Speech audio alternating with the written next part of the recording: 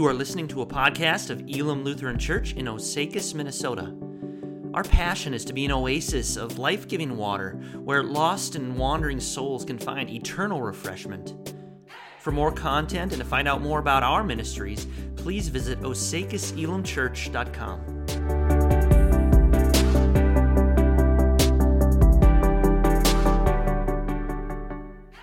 So today we are continuing with our impromptu sermon series on Mark chapter 10.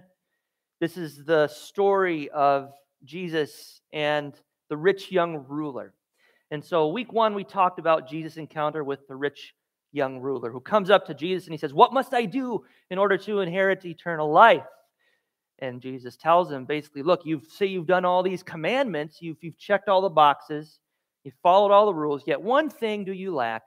Sell everything that you have, give it to the poor, and come follow me, because then you will have treasures in heaven. And the young man walks away sad because this is the one thing he can't do. The one thing required of him is empty hands. Spiritual poverty is what is required before Jesus, and yet that is the one thing that he cannot give to Jesus. And then last week, Jesus spoke to his disciples. He turns away from the rich young ruler and speaks to them, and he tells them, look, it is easier for a camel to go through the eye of a needle than for a rich man to enter the kingdom of heaven.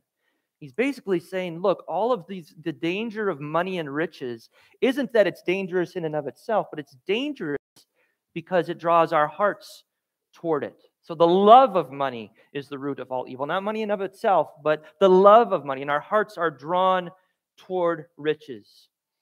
And today, what we're going to talk about is the call of discipleship and how high of a call this is, and ultimately what the cost of discipleship should be. Where is my Bible? Here it is. Oh my goodness.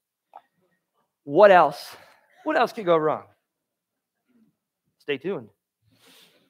Please rise for the reading of God's Word.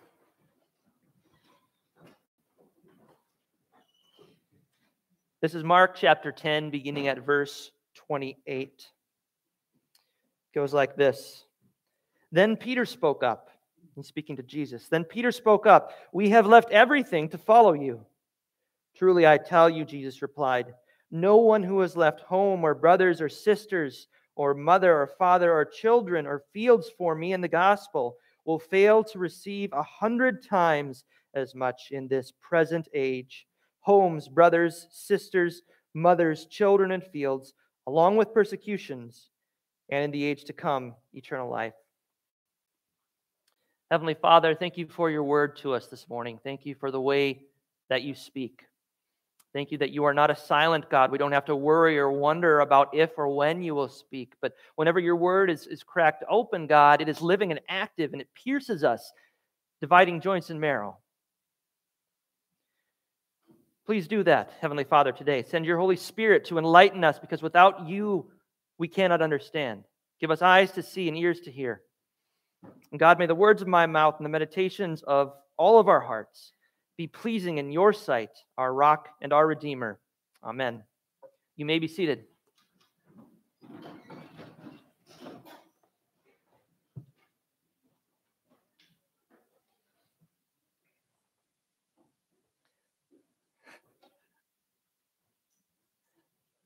Okay. So social media, right? Resounding start to the sermon. Okay, let's see here. Let's back up when we haven't even started. Social media, okay? There are these people called influencers. It's become a thing where you can actually make a living by being a social media influencer. All that you have to do is post a video. Well, not all that you have to do. It's actually really difficult for it to catch on, but you post a video of yourself, maybe endorsing a particular product, or you become the expert in any number of things, whether it's hunting, guys who sell all the hunting gear and can point you in the right direction for that, or whether it's dieting or food or any number of areas of life. You'll find these gurus, these people that are called influencers. Right? And these are people that we can click the follow button and we follow them. Now, I'm not huge on this. I recently came into the 21st century and I signed up for TikTok the other day. And I don't follow a lot of people on there, but there's one that I do follow religiously, and it's not a person. It's Penny the cat, okay? Now, before you can laugh. I'll give it to you. So Penny the cat is just this cat. It's the most ridiculous thing. It's this woman who records herself having these conversations with her cat. And what she does is she dubs over the voice of the cat with her own little girl.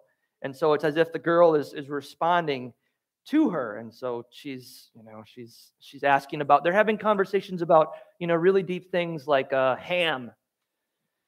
And why she won't get more ham, and can Penny come with her to get the ham at the grocery store?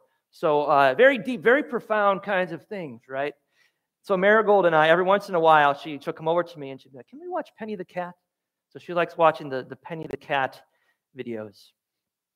Now, the thing about influencers and the thing about followers is that every single one of us is a follower of someone or something. Every single one of us is influenced by someone, some ideal, some political party, some guru, or self-help person in some way, shape, or form. And this is the person that we would say that we follow. Now, the New Testament actually has a specific word for this, someone who follows after. It's a disciple. That's all that the word disciple means. We use it a lot of times to kind of separate these top-tier Christians from, the rest of us lowly folk. Maybe just there are some people who kind of only believe, and then there are the real disciples, the real hardcore followers out there. Well, the reality is that the New Testament makes no such distinction. Judas is a disciple. Matthew is a disciple. Paul is considered an apostle. And so it has nothing to do in particular with your sanctification or how good, if you're a black belt Christian or something like that. To be a follower is just someone who follows after Jesus. To be a disciple is to be one who walks in his footsteps. And so we're going to talk about that today. We're going to talk about discipleship. And we are going to talk about the cost of discipleship. Dietrich Bonhoeffer actually wrote a book by this very name, The Cost of Discipleship. And here's what he says in that book, probably the most famous line. He says, "When Christ calls a man, he bids him come and die." There is a cost to discipleship, and it is very high. But as we are going to discover, as we get into this, we are going to find out that the benefits of being a disciple far outweigh the costs. So there's a cost in terms of being a disciple of Jesus. There is a cost in terms of relationships. We notice in our text here that Jesus, when he's speaking, he's saying to Peter, look, there is going to be a cost. You are going to have to leave father and mother and children and family, really. So the cost is primarily, if you count up the terms that are here, the cost is primarily in terms of relationship. Actually, those who are very closest to us. There's going to be relational fallout from being a disciple of Jesus. This is the very first thing, a cost in terms of relationship. Earlier this week, I was speaking to a missionary from Africa, ministers to Muslim people groups, and he was telling me about a particular convert to Christianity. He said this guy, he knew the Quran through and through. I think he'd read it 7 different times or something. And eventually he came to see the light. He came to believe in Jesus Christ, and he came to trust in him for his salvation. And so he wanted to be baptized. But you have to understand the way that works in those particular tribes and cultures is that if you deviate from the Muslim culture, there will be consequences, very drastic consequences. So he had to be baptized in secret. In fact, he couldn't allow anyone else to see, anyone else to know. There was a cost to this. In fact, in Muslim culture, they take many wives, and he had the loss of a wife who left him, who just took off when he became a Christian. And it was also the case that he had threats against his life, and it was hard for him to find a job, even to hold down a job afterwards, because your economic means are threatened when you convert to Christianity. So for him, the cost was very, very real. Now, for those of us here in America, we might say, yeah, but like there's not a real danger that I face on a day-to-day basis, right?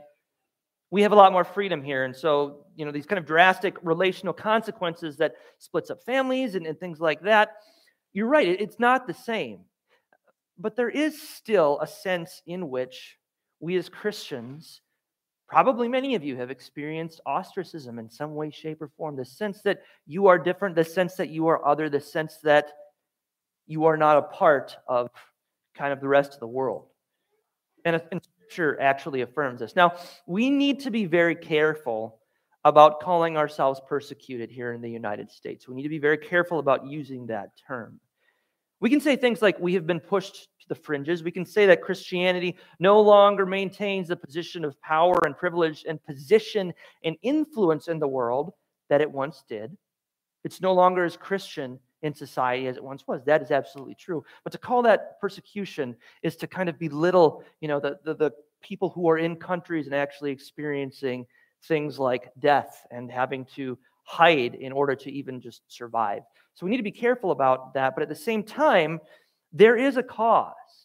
There's a very high relational cost, because what Jesus is doing is he's reordering the hierarchy. He's reordering our value set. And he's saying, look, these blood ties that you say are so thick, right? Family is kind of everything. These blood is thicker than water. You've heard this saying. Well, Jesus is saying, look, your ties to your heavenly family are way thicker than your ties to your earthly family.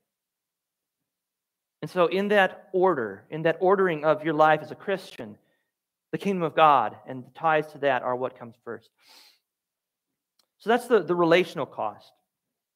Now, there's also just a cost in terms of stuff. We like our stuff. We really like our stuff. We can go to the next one, Stan. Whether it's getting new stuff, searching for stuff, spending hours on Facebook Marketplace or Craigslist or eBay or whatever your online shopping poison is. We love our stuff. Now, it's gotten, for myself, it's gotten to the point where I've got one of these things. I've got an iPhone. But the thing is, this only has one camera. Shed a few tears for me, please, right? Because I see all these other people around there, and they have 3 cameras on their phone. I only have one. Oh, it's okay. Somebody has 4 cameras on their phone. Your righteousness exceeds that of the Pharisees, my friend. But it just adds and adds and adds. And when we get one thing, it's like, okay, well, the next big thing is out there. And no matter what, we are never satisfied. It never brings us the satisfaction, the happiness that we're going after, that we think it will. And this craving for stuff is kind of never ending. I'm going to read you a quote from a guy named George Frederick Parsons. Here's what he says. The aim and intent of the whole social system of today is to facilitate the acquisition of material wealth. This is the norm in society. He wrote that in 1887. Before the internet, before malls, before any of that sort of thing. Can you imagine what he would say today? This is an accurate description of the world that we find ourselves living in. There's another missionary to Africa, Don Ron. Is that the name? Am I saying it right? Don Ron, yes. He has connections to this church, actually. And I remember him speaking one time, and I remember this story in particular.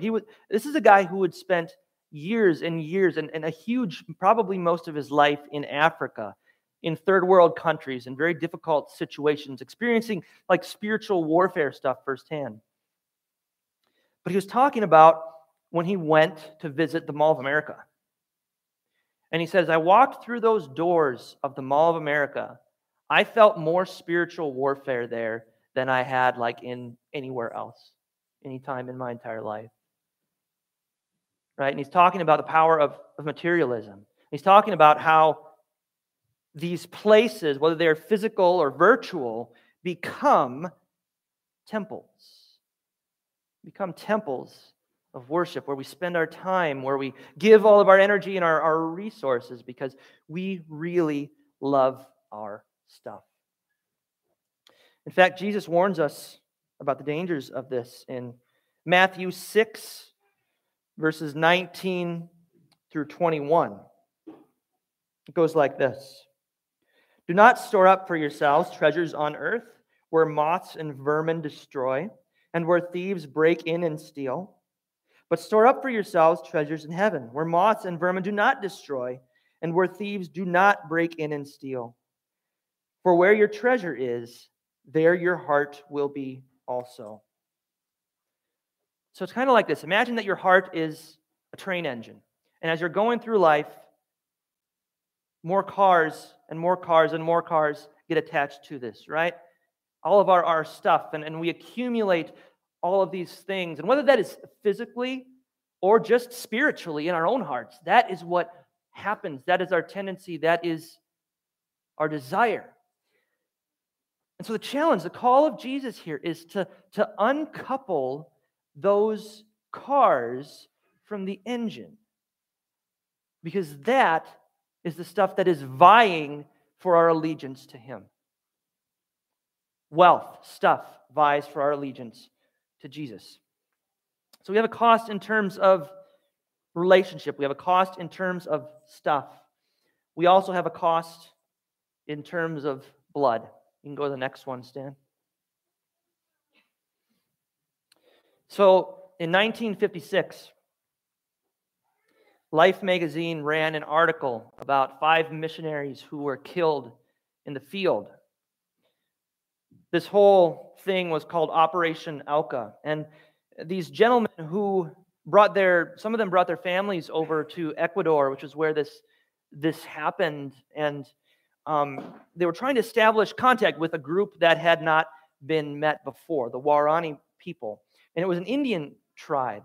And this tribe was known for being particularly dangerous and very violent. But they wanted to bring the gospel to them because they hadn't heard it before. And so what they did was they took things very cautiously, knowing this, at least right off the bat. And they had one of them was a pilot. Nate Saint was the name.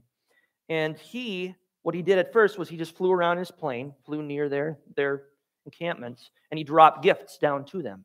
And they actually reciprocated by returning their own gifts back up. So it seemed like things were progressing. It seemed like things were going well. They thought, okay, let's take the next step. Let's try to establish contact with them. So they landed the plane on a sandbar that's a couple of miles from their village.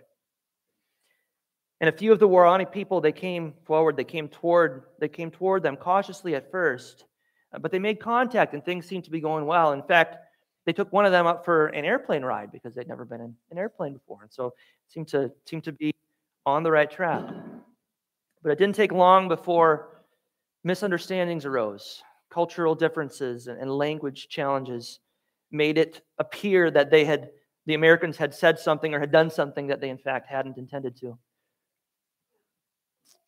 And so as those first set of visitors left, a new party, a new band, group of warriors showed up at the plane with spears in hand and killed all 5 of the missionaries. These are young men in the prime of their life, giving everything. They're literally their blood for the sake of the gospel. James Edwards has said, you can go to the next slide, Stan. James Edwards has said, Jesus will have all of you, or He will not have you at all. You see, what is required of us, what is demanded of us, is everything. Now, again, we can kind of make the argument, well, yeah, but we're here in America. This isn't a third world country. We don't, I generally, when I go out and read my Bible somewhere, I don't have to worry about being shot with a crossbow or something. And good. That's a great thing. That's a wonderful thing. But what we need to understand about this cost of blood is in the Old Testament tells us in Leviticus that the life of the creature resides in the blood. And so what blood is the equivalent of the source of life, of the sacrifices that were offered in the temple. And so to say that blood is demanded, is required of us, is simply another way of saying that our lives are going to be required of us. In all likelihood, for those of us here, not in a physical way like the missionaries here being required to lay it down, but at the same time, it's going to be an incredible cost, and it's going to be and demand absolutely everything from us.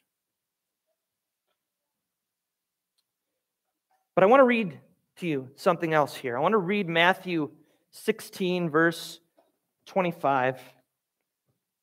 And this is where we begin to make the demand from the transition from the demands of discipleship, the cost of discipleship, to the benefits of discipleship.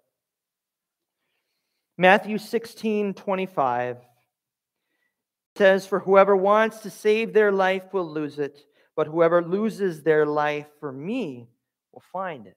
This is Jesus speaking to his disciples. Whoever desires to get everything out of this life that we can, and to have your best life now, will actually lose it.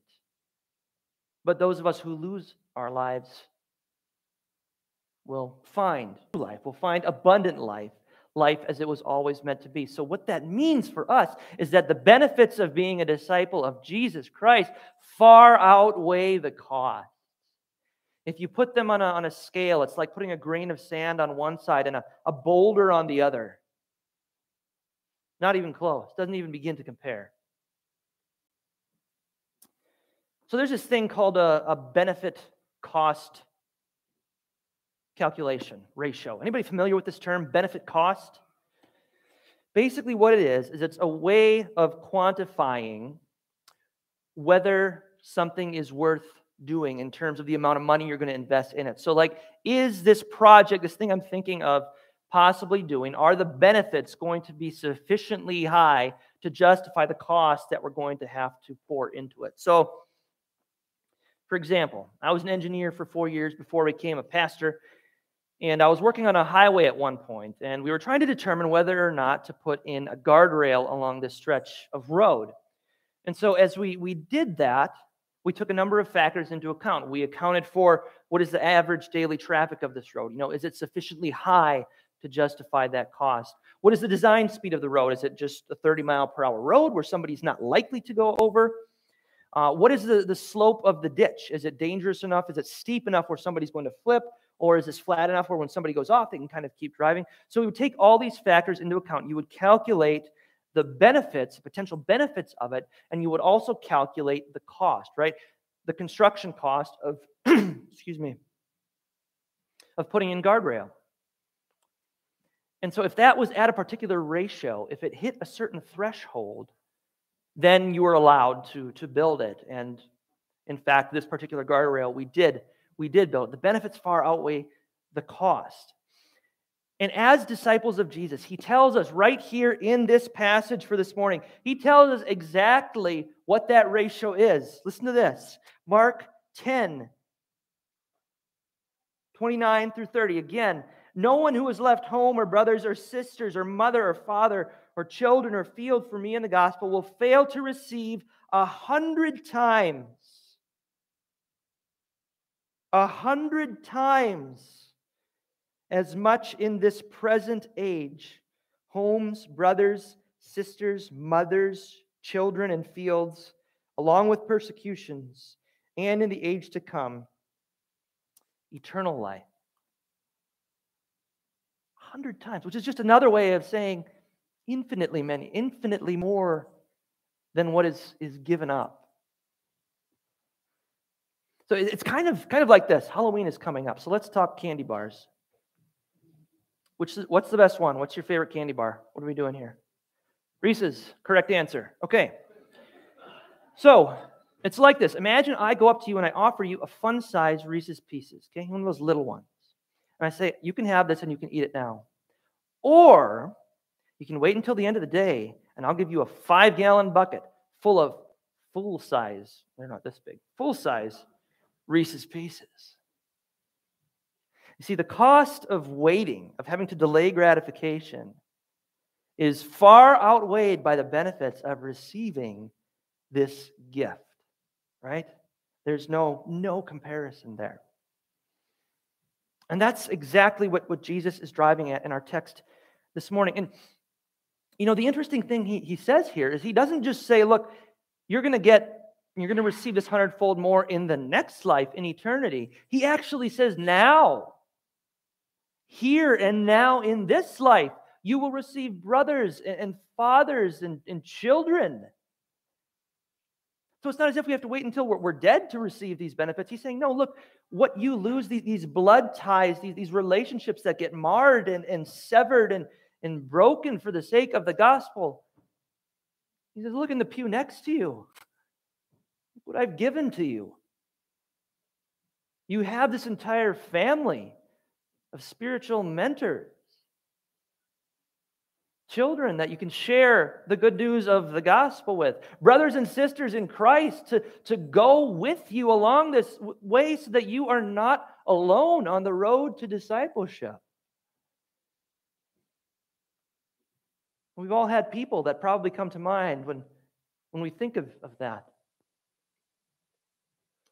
And oftentimes, the interesting thing is that when we find these people, they're not always in the places we expect.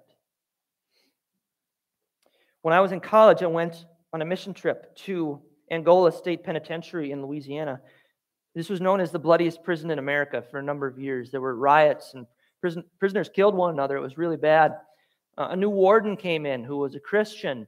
And at that point, it was amazing the work that God did. He raised up churches within the prison system.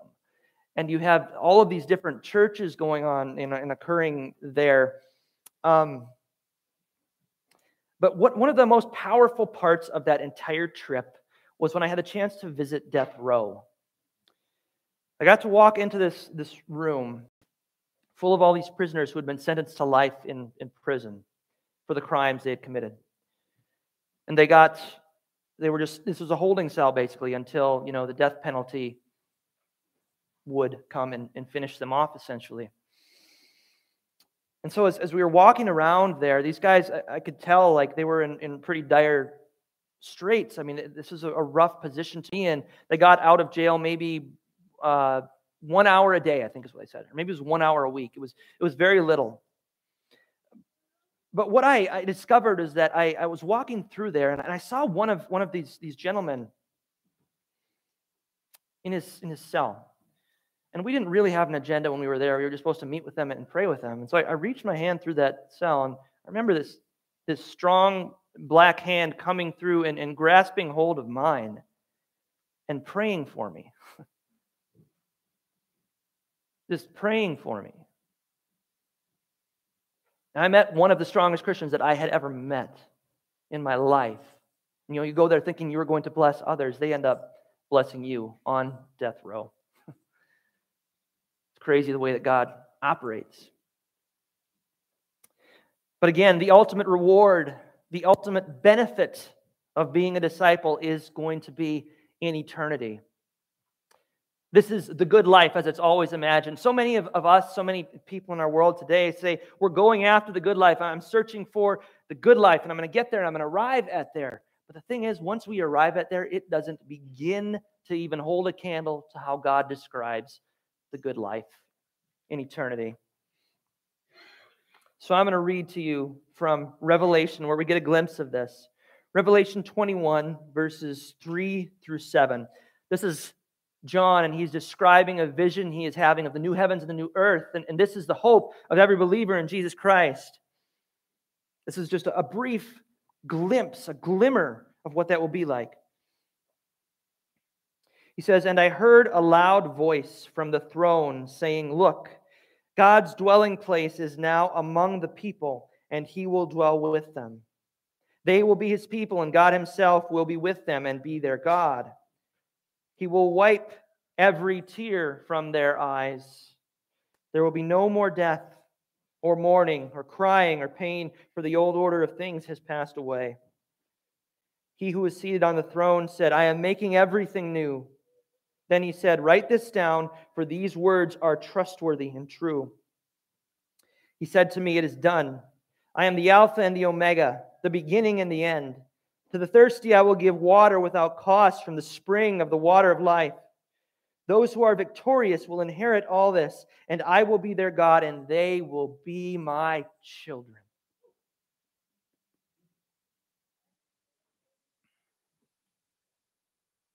So here's the main takeaway for this morning. The cost is temporary, the benefits are eternal. The cost of being a disciple is temporary, the benefits are eternal, and they far outweigh the cost. So whatever we lose, Jesus Christ will restore 100-fold and then some. The cost of discipleship is high. In fact, it's so high that it cost God His one and only Son. It cost Jesus every last drop of His blood. But the benefits to us are enormous. Peace, forgiveness, security, eternal life.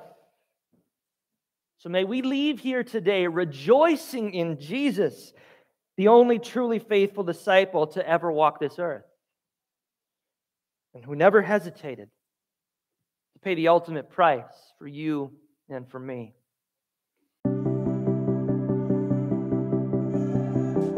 Hey friends, Pastor Luke here. Thanks so much for tuning in. I trust that you've been blessed by our message from God's Word today. Hey, we'd love to connect with you more.